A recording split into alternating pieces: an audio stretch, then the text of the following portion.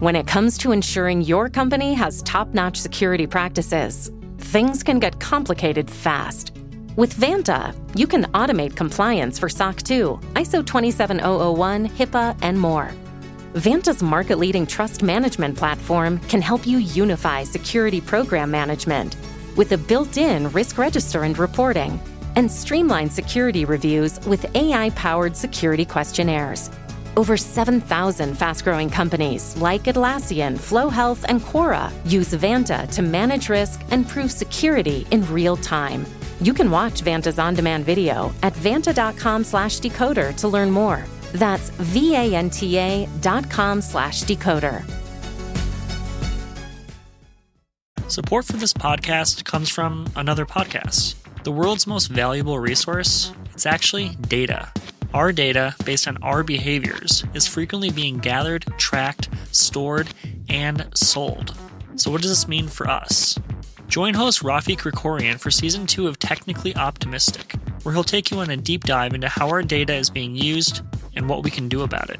From social media feeds to foundational human rights, Krikorian leads us into territories both familiar and unexpected, with openness and genuine curiosity. New episodes of Technically Optimistic drop every Wednesday. Listen now wherever you get your podcasts. Hello and welcome to Decoder. I'm Nilay Patel, editor-in-chief of The Verge, and Decoder is my show about big ideas and other problems. This week on Decoder, I'm talking to Mercedes CEO Ola Källenius. Ola has been CEO of Mercedes since 2019, but he's actually been at Mercedes far longer. He's worked at the company since 1993. During that run, Mercedes first spent time getting a lot bigger. The company famously merged with Chrysler for a while, forming a giant called Daimler Chrysler, but over the past few years, it's actually been getting much smaller and more focused. The Chrysler deal was, of course, undone, but recently Ola spun off the truck division into its own public company called Daimler Trucks, leaving Mercedes to stand alone as a premium car brand. We talked a lot about that focus. I think it's interesting that car companies are either consolidating into giant conglomerates like Stellantis or shrinking and focusing like Mercedes. A lot of that is driven by the huge shift to EVs, of course, but then on top of that, to cars essentially becoming rolling computers. You'll hear Ola refer to cars as digital products a lot, and to Mercedes itself as a tech company. Actually, he says it's a luxury tech company, which, yeah, it's Mercedes. The company has plans to electrify all of its cars. It's shipping 2 new EVs right now, the EQS and EQE. Both of them have massive infotainment screens inside that run Mercedes' proprietary MBUX system, which even has its own voice assistant called Hey Mercedes. Where all that tech comes from, how it gets updated, and how car companies pay to support our new rolling computers over time are still open questions. And Ola was clear that Mercedes is still experimenting with the answers, but that it's important to him that they own the primary user experience in the car. Of course, we talked about the usual EV topics like charging networks and interoperability. Ola's got a pretty good line about Elon and LinkedIn in there, which made me laugh. And then, of course, I had to ask about Apple's recent announcement that the next version of CarPlay would be able to take over every display in the car, including the instrument cluster. Apple showed a Mercedes logo on a slide during that presentation. Is Ola ready to hand over his UI to Cupertino? Let's find out. Ola Källenius, CEO of Mercedes. Here we go.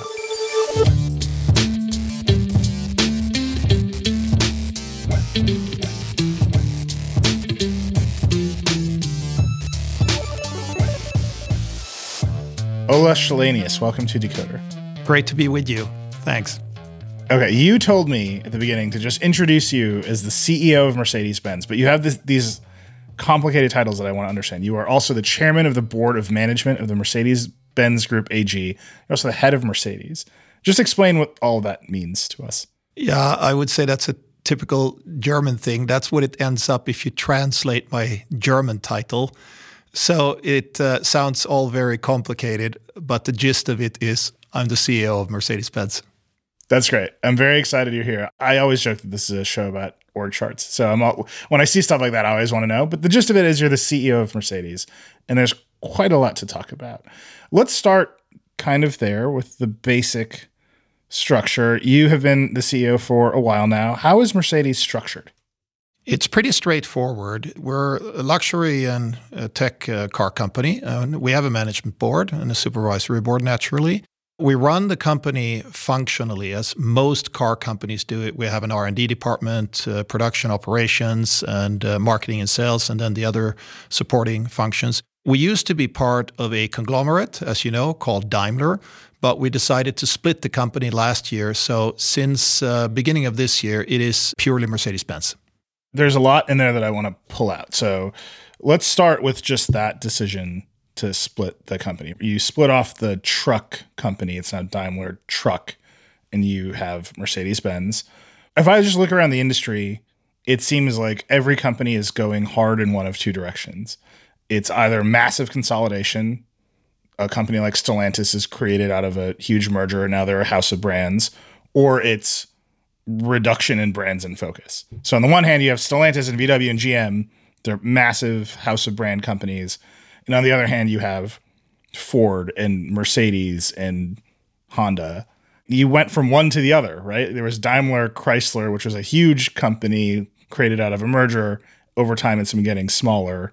You've just gotten smaller still. Why make that decision? Why go in that path?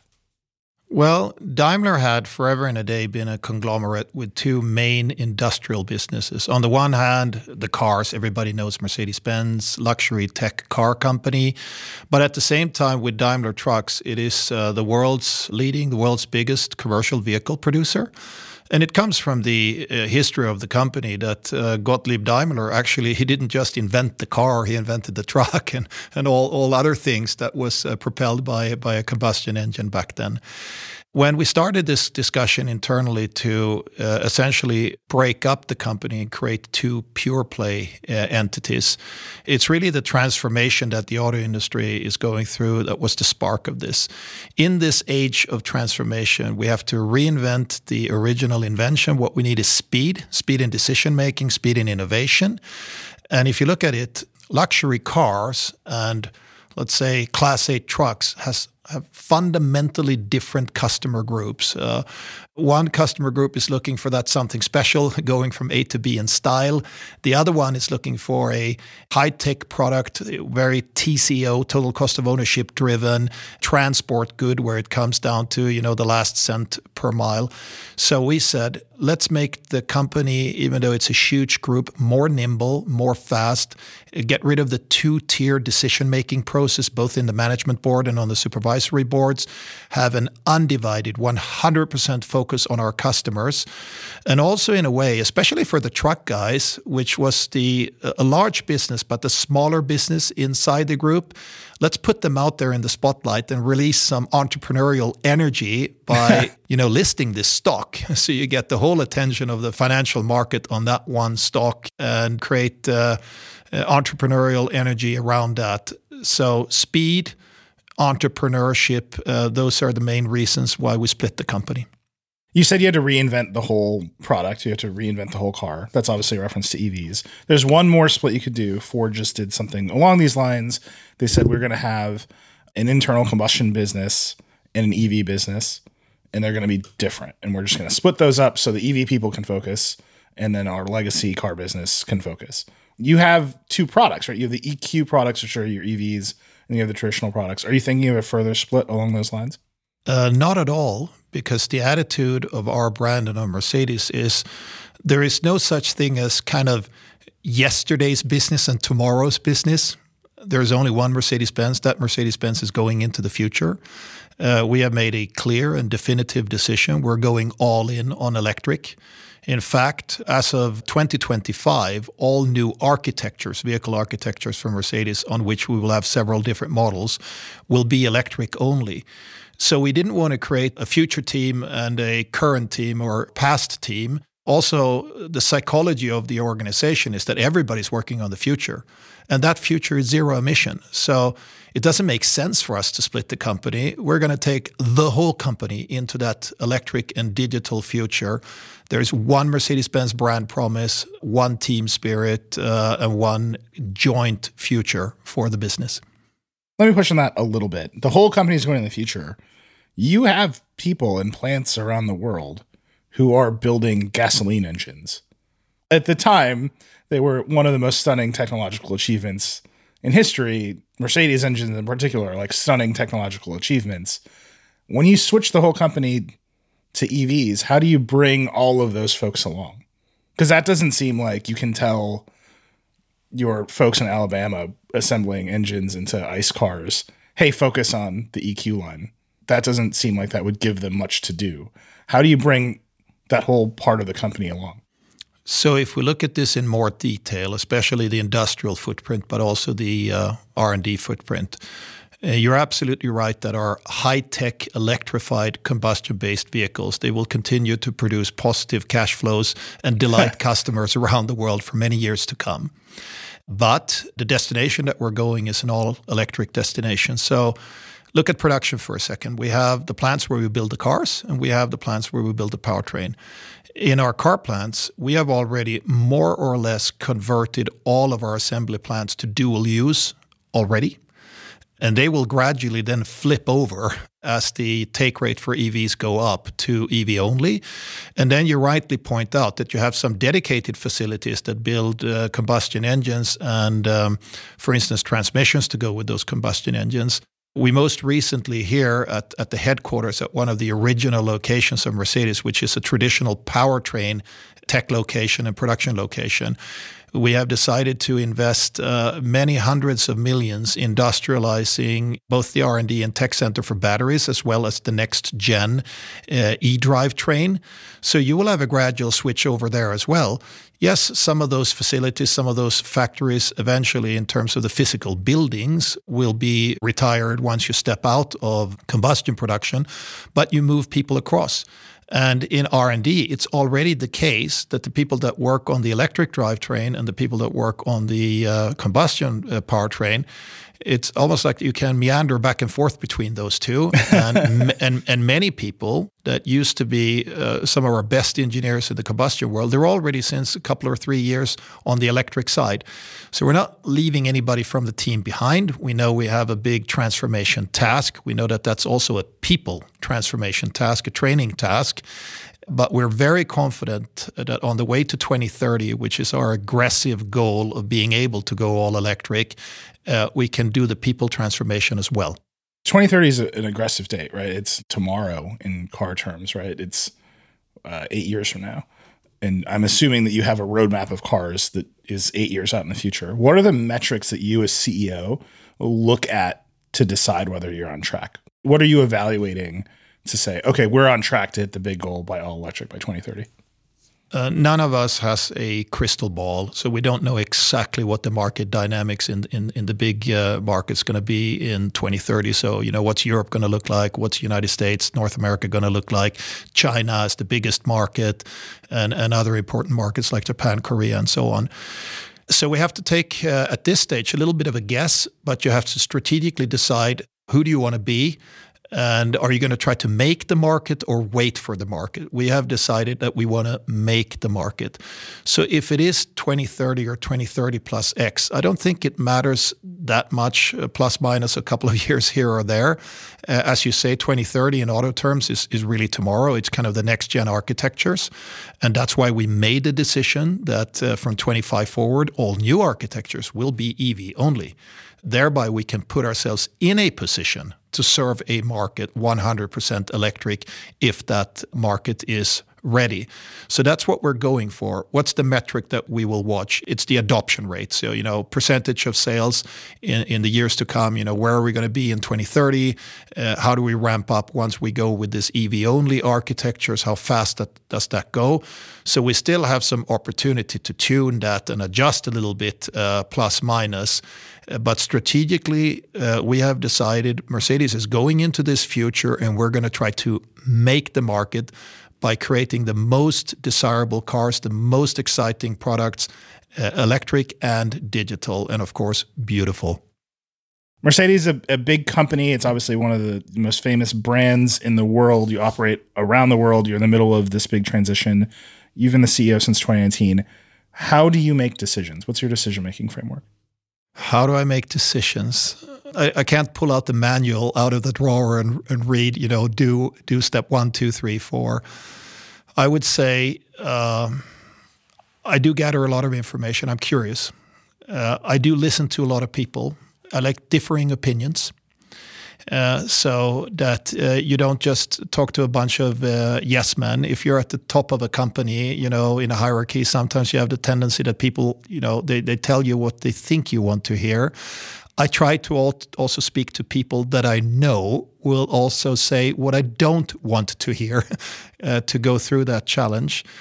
And sometimes you then have to sit back and digest and compute. And I had this experience actually at the beginning of the pandemic when we were all in lockdown. I choose to do the lockdown in the office, even if I was sitting more or less alone in the office, because I wasn't traveling anymore. I had much more time than I had before. Time to reflect. And sometimes sitting alone in the evening after you've had a marathon of video conferences, just to sit and reflect, digest that information, also use a little bit of your intuition and your experience and make a decision. And then try to win your team around that decision. None of us has the crystal ball. We have to go with judgment calls and try to look into the future and guess what's going to happen and then make the best play for your company. So it's a combination of those things. Every time you answer a question, I have 5 more questions. You described the products as electric and digital, and you've referred to Mercedes as a tech company several times now. What do you mean by digital products? What do you mean by Mercedes as a tech company?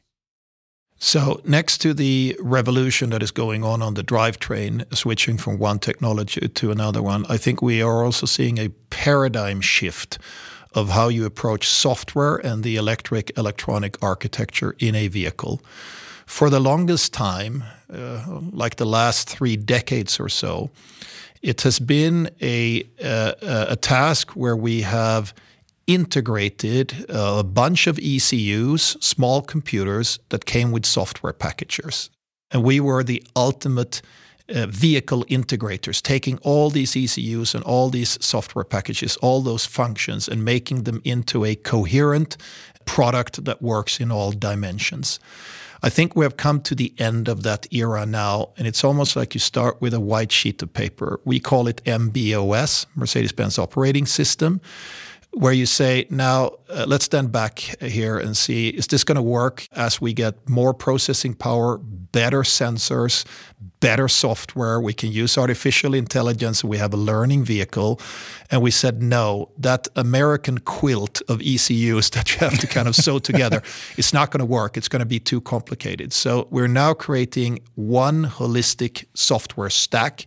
Yes, that stack has different layers and also several domains, but it is approached as we architect it as one house with different rooms in it. Together with that comes then a consolidated EE architecture. So less computers, less ECUs, but more powerful computers. This whole construct is then totally over-the-air downloadable. So every single aspect and function of the car you can address with more technology, better software as the vehicle is in the market. So it's a paradigm shift here. It's going to make the product better. It's also going to make it fresher. So here's another difference to the past. In the past, when you bought your car, you drove off the lot, it was like the peak technology of that product. Mm-hmm. From that point forward, it started to, age. In the case of a Mercedes, age like a French wine, so it can also get better with time. But now essentially, when you drive off the lot, you don't reach peak technology because we can send more technology to you after the purchase. That's what the digital side is all about. So I've heard this theme from many folks in the auto industry. You're basically saying the car is now a rolling computer. One of the jokes I make on Decoder all the time is the second you add a computer to something, you inherit a bunch of computer problems, like very familiar computer problems. You need to care for those computers. You have interface issues. There are bugs. You need to do security updates. There is not only the opportunity to do software updates over the air, the expectation from a customer that you will do endless software updates, which obviously incur a cost. How are you thinking about all those computer problems? Are you just dedicating lots of people to software now? Are you thinking, okay, there's a point at which we'll stop updating the cars because Mercedes owners will get new cars? Because that seems like the central challenge to making anything a computer is inheriting all of the problems of the computer industry while still having to make the cars work well. Well, this is the thing with automotive. It's not something that you have on your desk at home, in ambient temperature, sitting still all the time. This is a moving machine that can go from, I guess, minus 40 degrees C to plus 60 degrees, shaking and moving all the time. So if you want to take that computer into automotive grade, it's a bigger challenge. But it's a challenge that we have been working on for 100 plus years. So we're making that computer more robust, if you will. The download capability and keeping it fresh is hugely important. We're not waiting for our first full MB.OS version that we launch in the latter half of 2024 for this. We actually started already 4 years ago in 2018 with what we called MB.UX, our infotainment domain. So we have gathered a lot of experience in the last 4 years with millions of connected cars, keeping them fresh, making sure that everything is perfect, and that every time you do a software dump, that it's not like sometimes that you experienced with your computer, you turn it on, it kind of doesn't work. That wouldn't be a great thing with a car. It always has to work, and it needs to be reliable. It needs to be safe. So in terms of job profiles, you're absolutely right. We're adding a lot of software engineers that we, in the past, maybe the work was done by our suppliers, by our partners, and now we do more of it in-house. If you look at the software stack, the MB.OS software stack, to get the architect's drawing for the fundamentals of that stack is really, really important. And let's not forget here, people usually think when they think about this, they think about the infotainment domain, navigation and communication and entertainment and so on. But it's only one domain. You have the drive domain, you have the autonomous drive domain, you have the whole body domain. You have to get all of those things to speak to each other. So the infrastructure layer and the middleware of your software stack horizontally goes across. So to get that right, I think it's very, very, very important. And that's why we take so much time in the concept engineering of the software stack as we go into an era where then the whole car is downloadable. And you're right, you cannot leave that car stranded out there. Customers would not accept that. So we will keep those alive. But maybe a bit, like Apple with iOS and the iPhone, you can constantly update your iPhone with the latest software. So now you don't have a generation where you do a generation for 2 or 3 years and then you kill it and then you start from scratch and do another generation. It's not like that. It's more like a river flowing, and that river never ends, and you add more water to it. So more software dumps onto the main stack. And that's why you have to also look at backwards compatibility when you develop this. So Apple's a really good comparison. Actually, all the smartphone makers are really good comparisons. I have often heard of the modern EV described as a cell phone on wheels. The benefit that Apple and Google have is that they are constantly monetizing their operating systems, right? Every time you push a button on iOS to buy something, Apple takes 30% of that transaction. Google obviously has the same rules. They also have a massive advertising business across the web. All of that subsidizes the software work in iOS and Android that enables them to keep pushing those updates out to people. The business model is fundamentally understandable. Right now with a car, I buy the car from you once, I drive it off the lot, and now you're committing to spending money to update that car forever. Where do you see the back end of revenue that makes that commitment worthwhile? Or is it just Mercedes are really expensive, we'll just price all that margin in at the beginning and hope it all works out at the end? So I think it's a bit of both. Yeah, if you get yourself the new EQS and you get that absolutely insane hyperscreen that covers the whole dashboard, that in itself it's almost like tech art. It's that beautiful. And yeah, you charge for that, but you don't charge for just for the screen. You charge for the functionality that comes with it. So now that you have the car in the field, where's the potential for recurring revenues? I see good potential for this. One of the most obvious domains is then one of the things that it's all about, getting from A to B. As we add more autonomous functions to the vehicle, And through software updates, it becomes more and more capable. And we have a supercomputer processor in the vehicle and enough storage space so we can make the car better over the years. I definitely think that we can monetize that. So autonomous drive is one area. Smart charging is another area. In the infotainment domain, we'll have to see. Much of the infotainment domain you kind of get with your smartphone. But the way you present it in the car and you turn it into a holistic experience, even your car could be in autonomous mode. It could be a 4D cinema. We have boosters, even loudspeaker boosters in the seat to give you a 4D sound. It's amazing. If you get an S-Class or an EQS or something, you try that out, it kind of blows you away. And you can even work with the car to use your air conditioning, your scent, sound, everything light to create the best movie experience that you've ever had. Could you monetize that? Probably. Could you put digital art onto the passenger front screen of your car to just enjoy? Maybe even sell NFT art? Who knows? I think we have to be creative about it. But one thing we know for sure is that the digital side of the vehicle, in our case also kind of the aesthetically luxury digital feel of the vehicle, it's a crucial buying criteria. So to invest into this field is a must, is an absolute must for us. And it needs to feel like a Mercedes. It can't be too generic. Yes, the functionality needs to be clear. It needs to be intuitive and everything that you expect. But at Mercedes, aesthetically, it needs to go a little bit beyond that and also think about how you integrate the body functions of the vehicle with that digital world.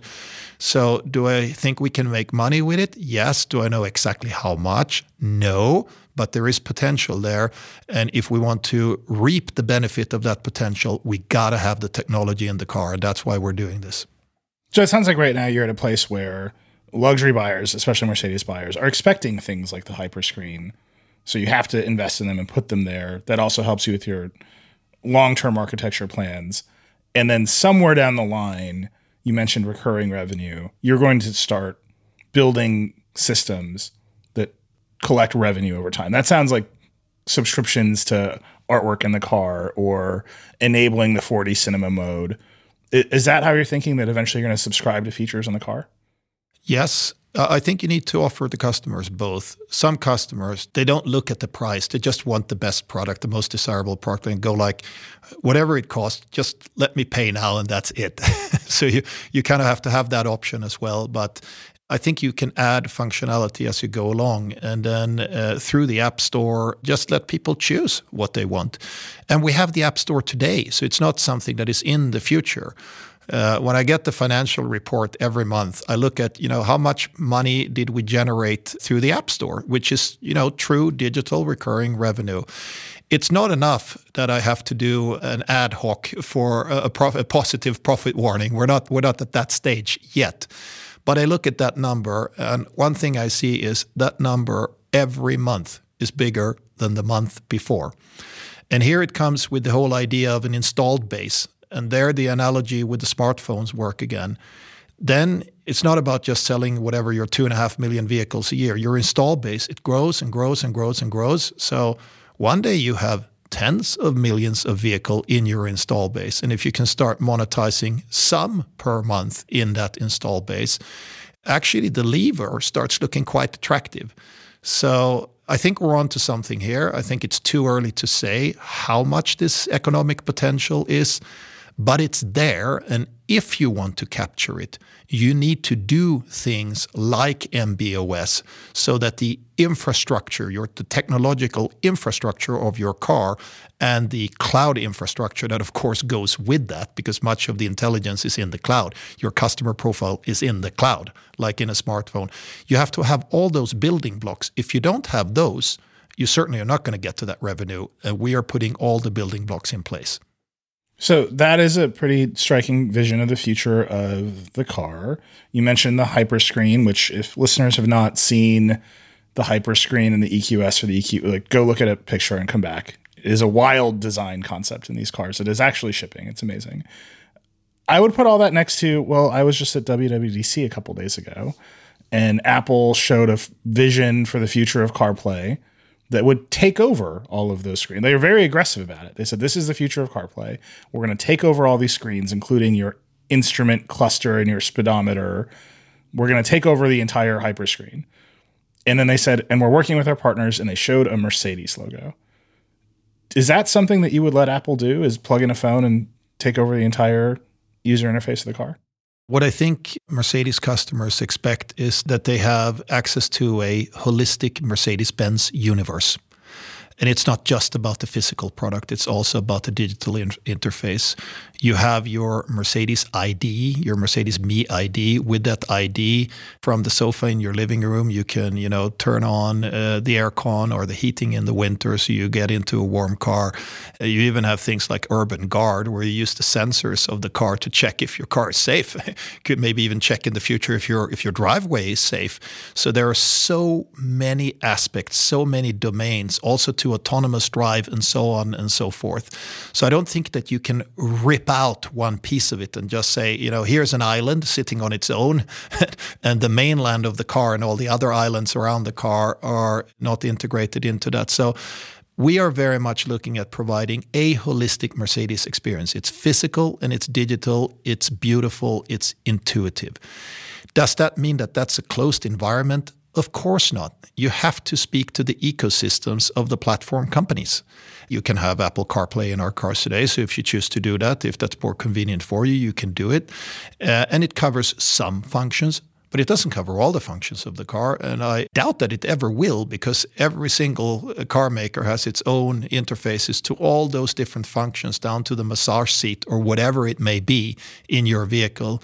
In a Mercedes, of course, usually a little bit more than maybe a little bit more than in cars in the volume segment. So if you want a holistic and coherent experience in Mercedes, I think you're going to stick to the Mercedes ecosystem in that car, but have an open source mentality of MB.OS to interact with other ecosystems that the customers also use. Let me answer that question more directly. Apple wants to create a version of CarPlay where you plug in the phone and it takes over all the screens. Are you going to let them do that? I watched that video. What we will do with them, we'll see. We'll have to discuss that. What our goal is clear, is to have a Mercedes experience through and through. Were you surprised when you saw the Mercedes logo on that slide? No, not at all, because we work together with Apple since years. We have a very, very good relationship with them, and decided early on that to have the CarPlay function is something that customers want, and some people use it. So not at all, and how we then will further develop that relationship, it's something we'll have to discuss. I'm always curious how those slides come about, because the implication from that slide is we just showed you a thing, and then we're going to show you a bunch of logos. And the implication is all of the brands that we're showing you will do this version of CarPlay. But you have now said pretty directly you're not going to let Apple take over the instrument cluster and all the other screens. So how do you see that tension playing out? Like, how do those conversations with Apple and Google go? What we specifically will discuss with them is, I don't want to jump the gun here. It's something we have to sit down and discuss with them. So I can kind of only speak for what we are doing. But what our goal is clear. And MB.OS and the infotainment domain, again, one of several domains, including the instrument cluster. Don't worry, you will have a true Mercedes luxury feel in every Mercedes in the future. We need to take a break, but when we come back, we're going to dive deeper into Mercedes' EV strategy.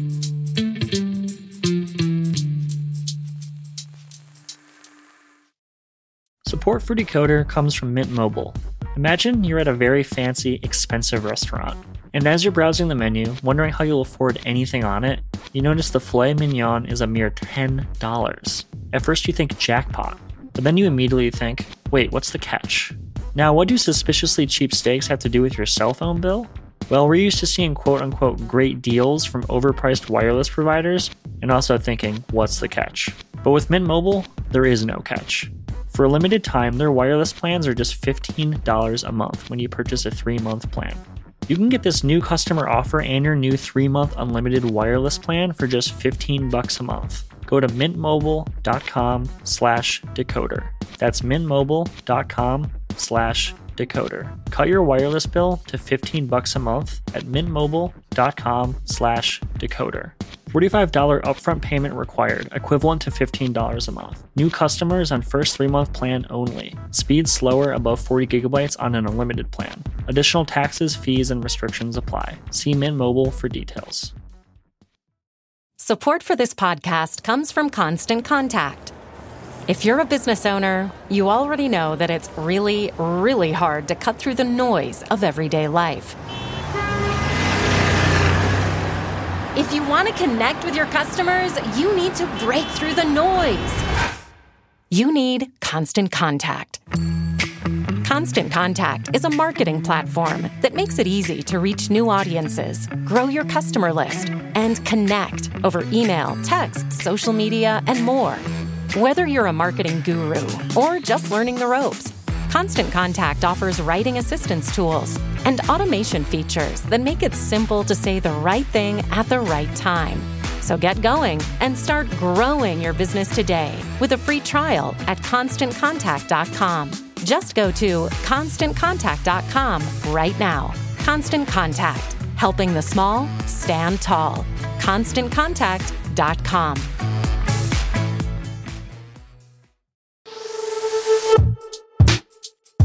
We're back with Ola Källenius. We've mostly been talking about EVs. You said they're the future, you're transitioning the company to it. EVs still kind of they're at the very beginning stages. One thing I'm curious about, you did have the EQS out. You now have the EQE out. Gas prices around the world are skyrocketing. Are you seeing buyers shift to EVs more aggressively or interest shifting to EVs more aggressively because of gas prices, or has that just been happening on its own? Whereas total cost of ownership for people that buy an EQS or buy an EQE, it might not be their primary buying reason. They want the best product. They want the most beautiful product. They don't sit down, at the kitchen table and do an exact TCO calculation at how many miles is then the crossover. So maybe it's not their number one criteria, but you're right. As the price of fossil increases and maybe also CO2 pricing to take into account the side effects of burning fossil gets put on to the original cost of fossil energy, yes, the TCO equation shifts more and more towards clean and less expensive electricity. So yes, throughout this decade, I believe that we will gradually tilt that scale. And some regulators and politicians around the world will want to tilt that scale in favor of fossil-free energy source, as in electricity produced by non-fossil-based power plants. And then the TCO will switch towards EV, even though the variable cost of an EV is higher than what we were used to in the combustion era. Is that specific to Mercedes? I mean, you're basically saying Mercedes buyers are pretty wealthy. The marginal cost of gas goes up and down, but they don't feel it. When I talk to other car CEOs, you described them as the volume brands, which is great. When I talk to the CEOs of volume car brands at the lower end of the market, right, they are feeling the pressure of gas prices make people want hybrids and EVs, and the demand is moving, because you can justify a new car purchase if you're going to spend less on gas when, gas is over $5 a gallon. Are you just saying the Mercedes market segment is less responsive to that kind of pricing pressure?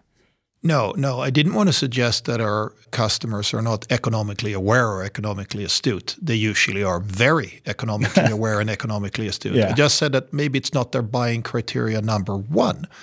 But it is a criteria. So yes, I think that trend also will drive a positive shift for us towards EVs, or rather accelerate maybe the shift towards EVs throughout this decade. One of the things that strikes me about the EQS and EQE, they are both large sedans. You have a smaller SUV that's not for sale in the States that is electric. The States is like an SUV country. You used to live in Alabama, I'm told. You worked at that plant for Mercedes. Why do large sedans in the States when the market seems to be moving to SUVs? You need not to worry. So both the EQS and the EQE sedans have sibling cars that, in fact, we are industrializing in our operations in Alabama, so a place that is very dear to my heart. I spent 2 different times, a total of 6 years in Alabama, so I love it down there. I have great friends there. We have put $1 billion plus into that operation to get it EV ready. I was there in March opening our brand new battery plant that will serve the main assembly plant in Alabama. The EQS SUV startup production has already started. We will launch that in the early fall. And the EQE, then a little bit higher volume SUV, is coming beginning of next year. And we're also launching in the US, more or less as we speak, the EQB, so one size down SUV that will also be available. And then if I look then like 3-4 years into the future, every conceivable SUV variant that Mercedes puts into the market will have a full dedicated EV version of it, and all of them will come to the US. And by the way, SUVs is not just a US thing, it's a world thing. It's just as popular in Europe and also in China, although the sedan segments in Europe and China are also strong. Wait, are you saying there's going to be an electric G-Wagon? I'm absolutely saying that there's going to be an electric G-Wagon, and it is only 24 months away. So coming soon. Is that thing going to have a range of like 50 miles? Like that's the least aerodynamic car in the market.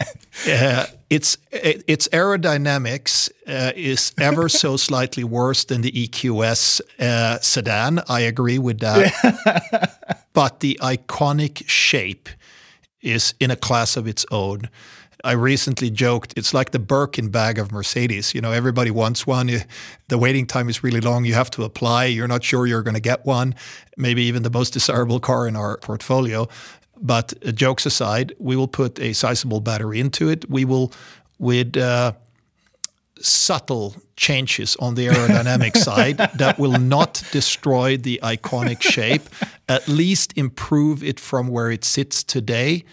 And it will have a drivetrain that will blow your mind. You can literally, on a soft surface, you can turn on a dime. You can have 2 wheels going forward and 2 wheels going backward. So we call it the G-turn. So on a dime, it just turns itself 180 degrees and you can go in the other direction. So the drivetrain is crazy good. Together with my boss, Bernd Pischetsrieder, we took it for a spin in the fall when we were meeting the G guys, where this vehicle is being developed in Austria. And we went on to the dedicated, very harsh test track that they have there. And Bernd has been in the auto industry for 40 years plus. He has seen everything. And we kind of stepped out of the car and we go like, wow, from this point forward, going off-road is electric. So yes, absolutely, G is going electric. That's very exciting. One of the things, you mentioned a large battery. I feel like I should just do the rest of the show on the G-Wagon, but there are other questions to ask. You mentioned a large battery in the forthcoming G-Wagon. When I think about Mercedes as a whole, right, you historically made a lot of grand tours, large sedans, large SUVs that are meant to go long distances. That is still the issue with EVs. Broadly, range anxieties I think people care about. Talk to me on the battery side, and let's talk about the charging side. On the battery side, do you see developments coming that allow you to get to the longer ranges beyond the sort of 300 miles everybody sees now? Yes, I do. But I think maybe we'll have a market development from a consumer demand point of view that goes in 2 directions. I definitely see batteries coming with higher energy density. And even in the lithium ion technologies that we're in now, that gets better and better, there is still some leg room for energy density improvement there. And then you have some of the more game-changing technologies that are in the pipeline but are not yet ready for industrialization.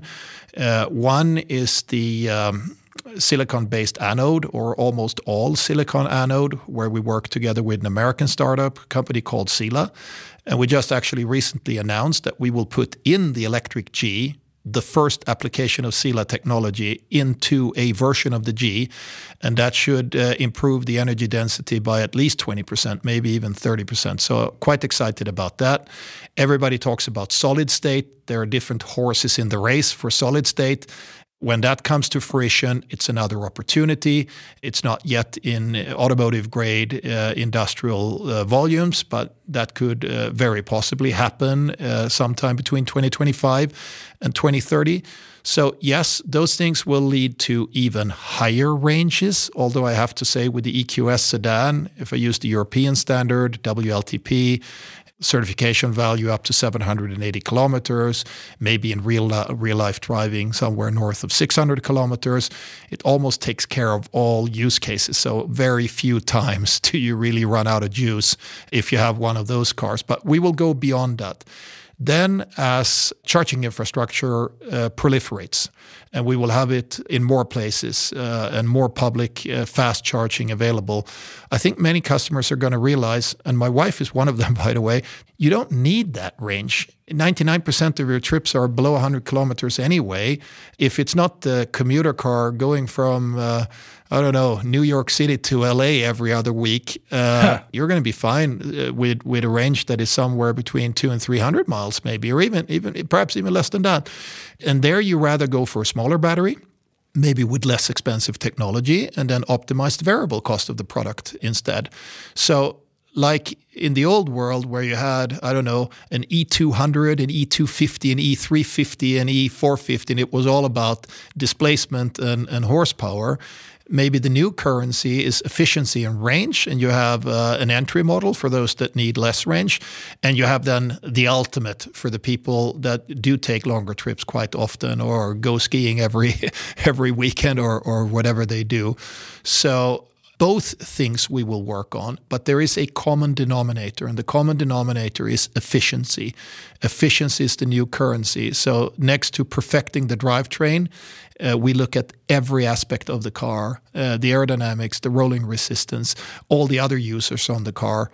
I don't know if you caught that we did a kind of a fun thing, a science project that we called EQXX, where we challenged the engineers to go 1,000 kilometers, real life 1,000 kilometers on one charge. And the restriction that they had, they were not allowed to put a monster battery in. You can always do it with a very big battery, but with the size of battery that we have in series production today, in and around 100 kilowatt hours, and they made it. They drove from south of Stuttgart to south of France, 1,008 kilometers, even had 140 kilometers to spare on one charge in a sedan that could carry 4 people. Yes, it was a little bit too extreme from an aero point of view and some of those things. But those technologies in that car, some of them are going to be in series cars from Mercedes already in 2 to 3 years. So it's not science fiction, it's not fantasy, it's coming. We have to take another break, but when we come back, all this talk about EVs and battery range is going to come crashing into Tesla.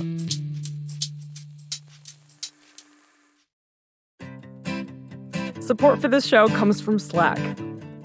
You're a growing business, and you can't afford to slow down. If anything, you could probably use a few more hours in the day. That's why the most successful growing businesses are working together in Slack. Slack is where work happens, with all your people, data, and information in one AI-powered place. Start a call instantly in huddles and ditch cumbersome calendar invites. Or build an automation with Workflow Builder to take routine tasks off your plate. No coding required. Grow your business in Slack. Visit slack.com to get started.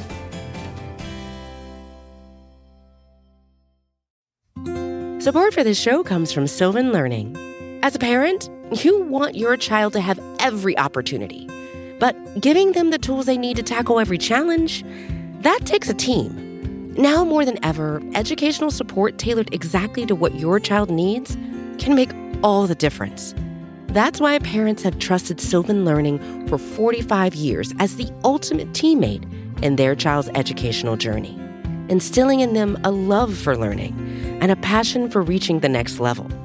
And Sylvan's Insight Assessment can identify gaps in learning and areas that could be of concern for your child. It's a 360-degree view into your child's learning that you can't find anywhere else, and helps ensure that your child didn't miss something in school that might put them at a disadvantage in the future. And right now, it's the best price of the year at $29. Go to sylvan29.com to learn more and get your child's assessment for only $29. That's SYLVAN 29.com.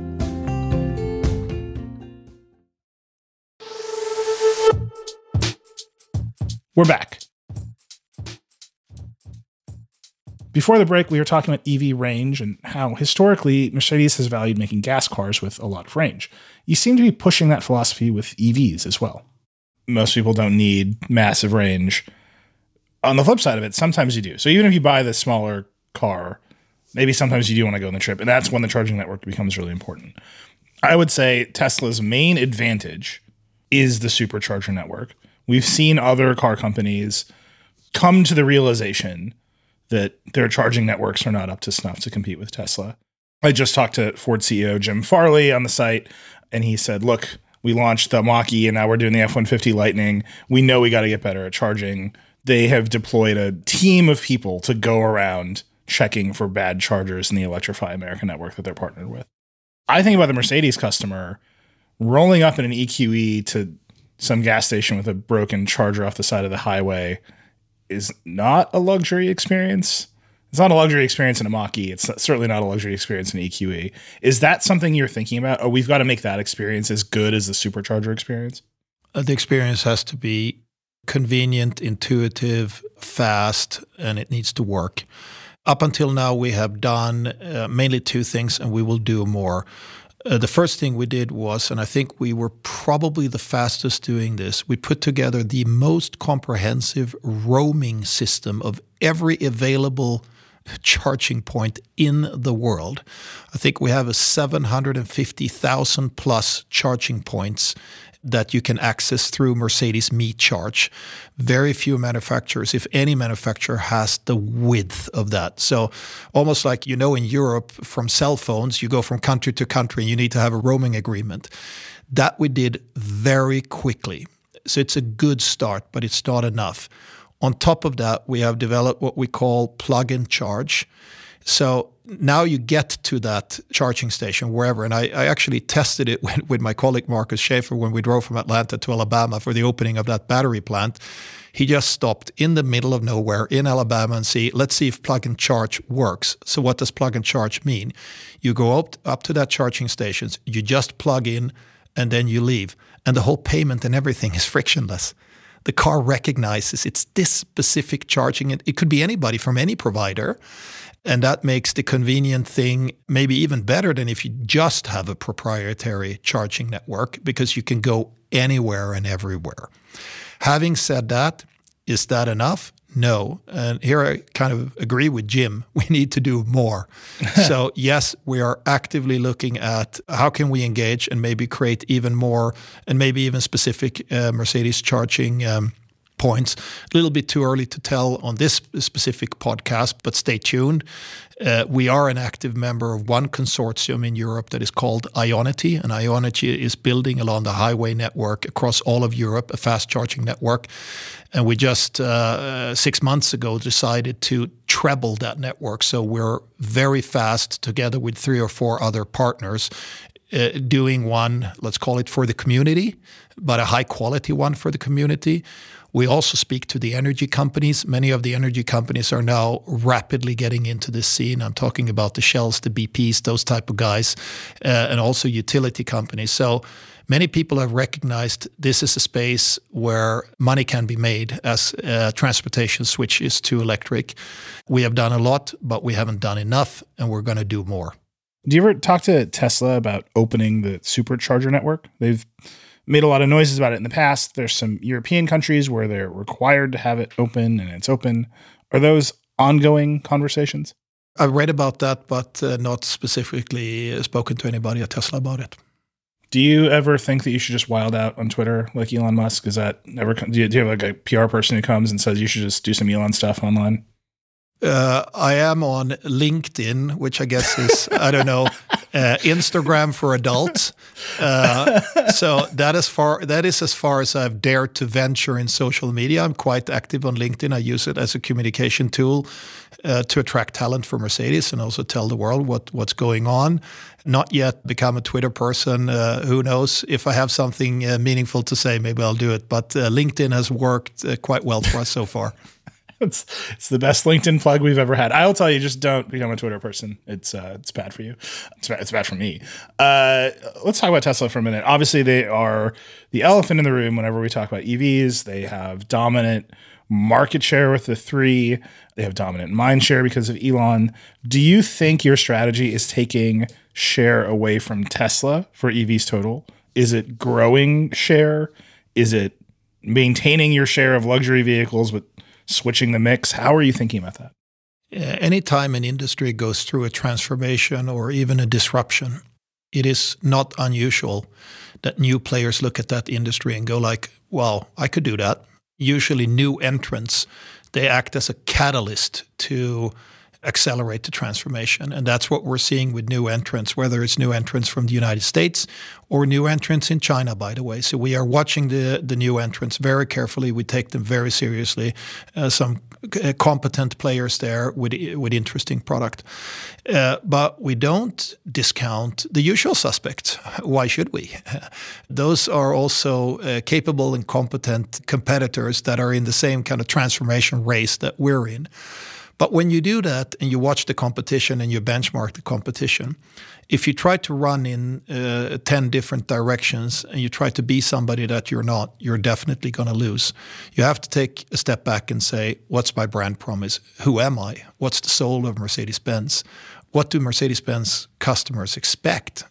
What have we given them over the decades? And in its absolute core, Mercedes is a blend between a tech and a luxury company. We stem from innovation, the original startup. I joke inside the company, we're a startup. We just happen to be 136 years old.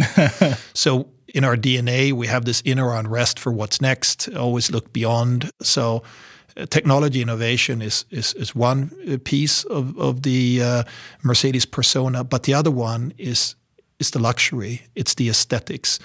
If you take a walk around the Mercedes Museum and you go through the decades and you see Clark Gable's car, you see the Gullwing, you see all these beautiful, really pieces of art, you understand that if you want to make a Mercedes, you have to fulfill both promises. And in the future, an absolute given in a sustainable way, you need to decrease your ecological footprint and ultimately eliminate your ecological footprint. So with that mission in mind, we are 100% focused on giving our customers the Mercedes experience of the future. And being the combo between luxury and tech, we think is a strength. Some companies are tech, but not really luxury.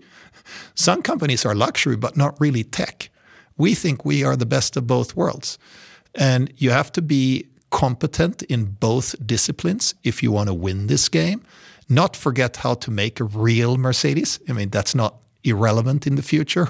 all of those little details, they count. You know, how quiet the car is, you know, the ride and drive, how sublime that is, how even if you know nothing about cars, it just feels right and everything kind of comes together, the aesthetics and so on. That's what we're focused on. And we think we have a good foundation. We take nothing for granted. We're not complacent. We have to earn our right to maintain this legacy. And that's why we're investing so much into these two new technologies and into exciting products. And then we'll see how the market shakes out. Sure. 2 questions. One, some companies are tech but not luxury is a very pointed description. Is that a reference to Tesla? I usually don't comment on any one competitor, so you will not draw out a review from me of any one competitor. I'll talk about Mercedes, and Mercedes is a blend of both. It's my job to try. Particularly, I will say this, with European CEOs, the walls are very evident, so I won't push any further, but I have to try.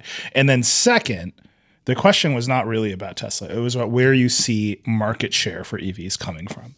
Is it conquest of the existing share of which Tesla dominates, or is it growing the overall share and taking it from your ICE vehicles? So let's start from another point. Do we believe that individual mobility, the concept of individual freedom, and maybe something that we have been reminded of in these past couple of years of a pandemic, a safe space, a cocoon, your cocoon, where you can feel safe going from A to B? Do we believe that people are going to want to move more in the future than today? Or less? We believe people are going to want to move more. Do we believe that the premium and luxury segment, where you have your own cocoon, your own beautiful, safe cocoon, do we think that's a concept that people that are buying in that segment will still appreciate or not? We think most definitely people will appreciate that. So we think personal mobility is a growth industry. We think the luxury end of personal mobility is definitely a growth industry. As far as Mercedes is concerned, that luxury will turn itself into zero emissions. So yes, 100% of the volume one day will be electric. 30 plus X, we shall see. Yeah. And on the road to that, I actually think we have in this twilight zone that we will have for many years, maybe we have not 100% cannibalization between EVs and combustion for us. So we actually have like a little growth boost through all the electric vehicles that we're adding in parallel. But the end game is whatever the size of the market is in 2030, 2035, 2040, once you get to 100% zero emission, then of course it's completely replacing the previous technology. I want to end on autonomy. We have talked around it a bunch. We have not talked about it. It is the future. Mercedes has very advanced driver assistance features in the cars today. Some of the cars, I think one of the claims is they even have level 3 autonomy when it comes to parking garages, where you push the button, it can drive the parking garage and park itself. When do you think the steering wheel is going away? So on this journey of driving assistance systems turning into one day fully autonomous vehicles that can go by themselves anywhere, we're in the middle of that journey. It's one of the most exciting journeys and one of the most disrupting technologies, actually, more disruptive in a way than the switch of the drivetrain, because it's going to make traffic so much safer. Because once the computer knows how to make all those decisions right, it will make those decisions more right than humans and make less mistakes. So we're super excited about this, since safety is one of the core values of a Mercedes. And yes, you're right. We have now actually certified the first level 3 vehicle here in Europe, in Germany. So in some driving situations, you push the button and you take that giant leap of actually handing over the responsibility to the computer. And for the lawyers, so that they get to sweat too, hand over the product liability to the computer. So it's not a step that you take lightly. If that was us putting a flag on the moon, the first flag on the moon, now we need to build a moon base. And yes, together with Bosch, we have also developed a level 4 system. You don't even have to be in the car. If you go to the airport in Stuttgart, you can drop your car in a zone. And then in that parking garage with some technology that's actually in the building as well, the car can guide itself without you being in it. So you go and check in and you don't waste the time of looking for a parking spot in the garage. We all know the experience, right? Mm-hmm. It's just tedious. It's just not fun. If you can just let that be done by a computer, it's better. And I think that we will have an absolute revolution on these technologies in this decade. And in some of the applications, yes, especially for shared mobility, I can see that steering wheel then also disappear.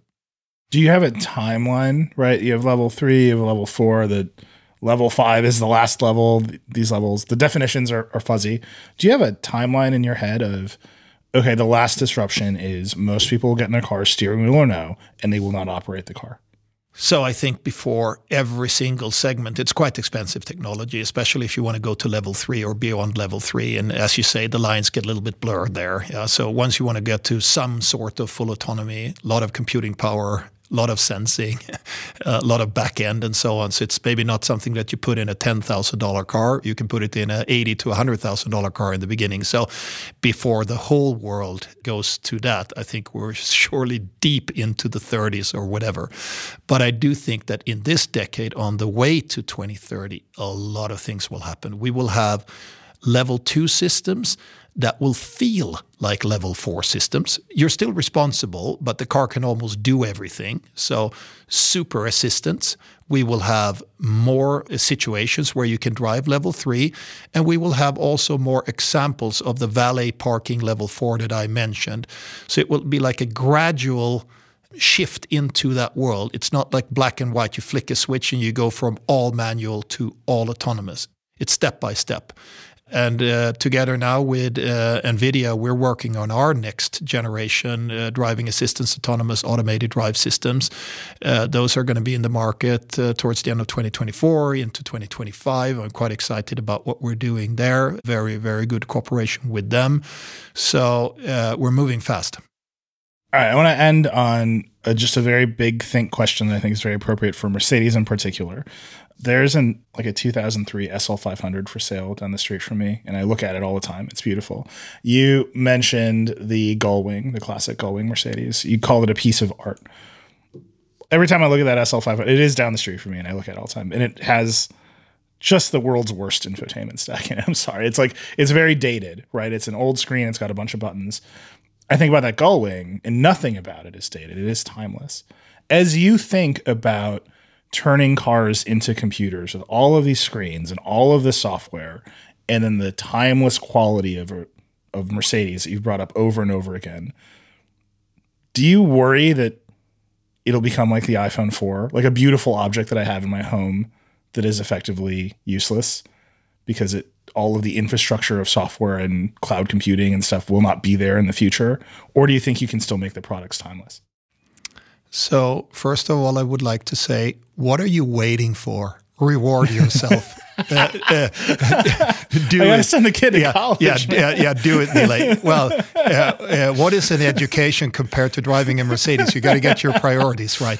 When I was a baby, when I first graduated from law school and I was a baby lawyer, I bought a C300. That was my moment.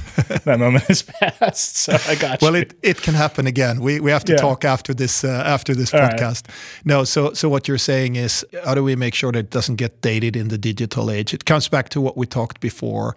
You have to look at that software stack as a river, not as a pond, and then you leave the pond. You got to be able to think about backwards compatibility. If I look at an old Gullwing from 1955, can you guarantee backwards compatibility for 50 plus or 70 years? I don't know, man. we'll have, the Gullwing doesn't have any computers in it, right? You just have to put gas in. Yeah, we'll have to figure that out. But one thing I can promise you, you will still have an exciting drive, and that might be worth it. All right, that's a great place to end it. Ola, thank you so much for coming on Decoder. Thank you for having me. Thanks again to Ola Källenius for taking the time to talk today. Thank you for listening. I hope you enjoyed it. As always, I'd love to hear what you think of Decoder. You can email us at decoder@theverge.com. You can hit me up directly. I'm @Reckless on Twitter. If you like Decoder, please share it with your friends. Subscribe wherever you get your podcasts. If you really like the show, hit us with that 5-star review. And as many of you have noticed, if you tweet about the show, I will almost certainly retweet you. Decoder is a production of The Verge and part of the Vox Media Podcast Network. Today's episode was produced by Creighton D. Simone and Jackie McDermott. It was edited by Callie Wright. The Decoder music is by Breakmaster Cylinder. Our senior audio director is Andrew Marino. Our executive producer is Eleanor Donovan. We'll see you next time.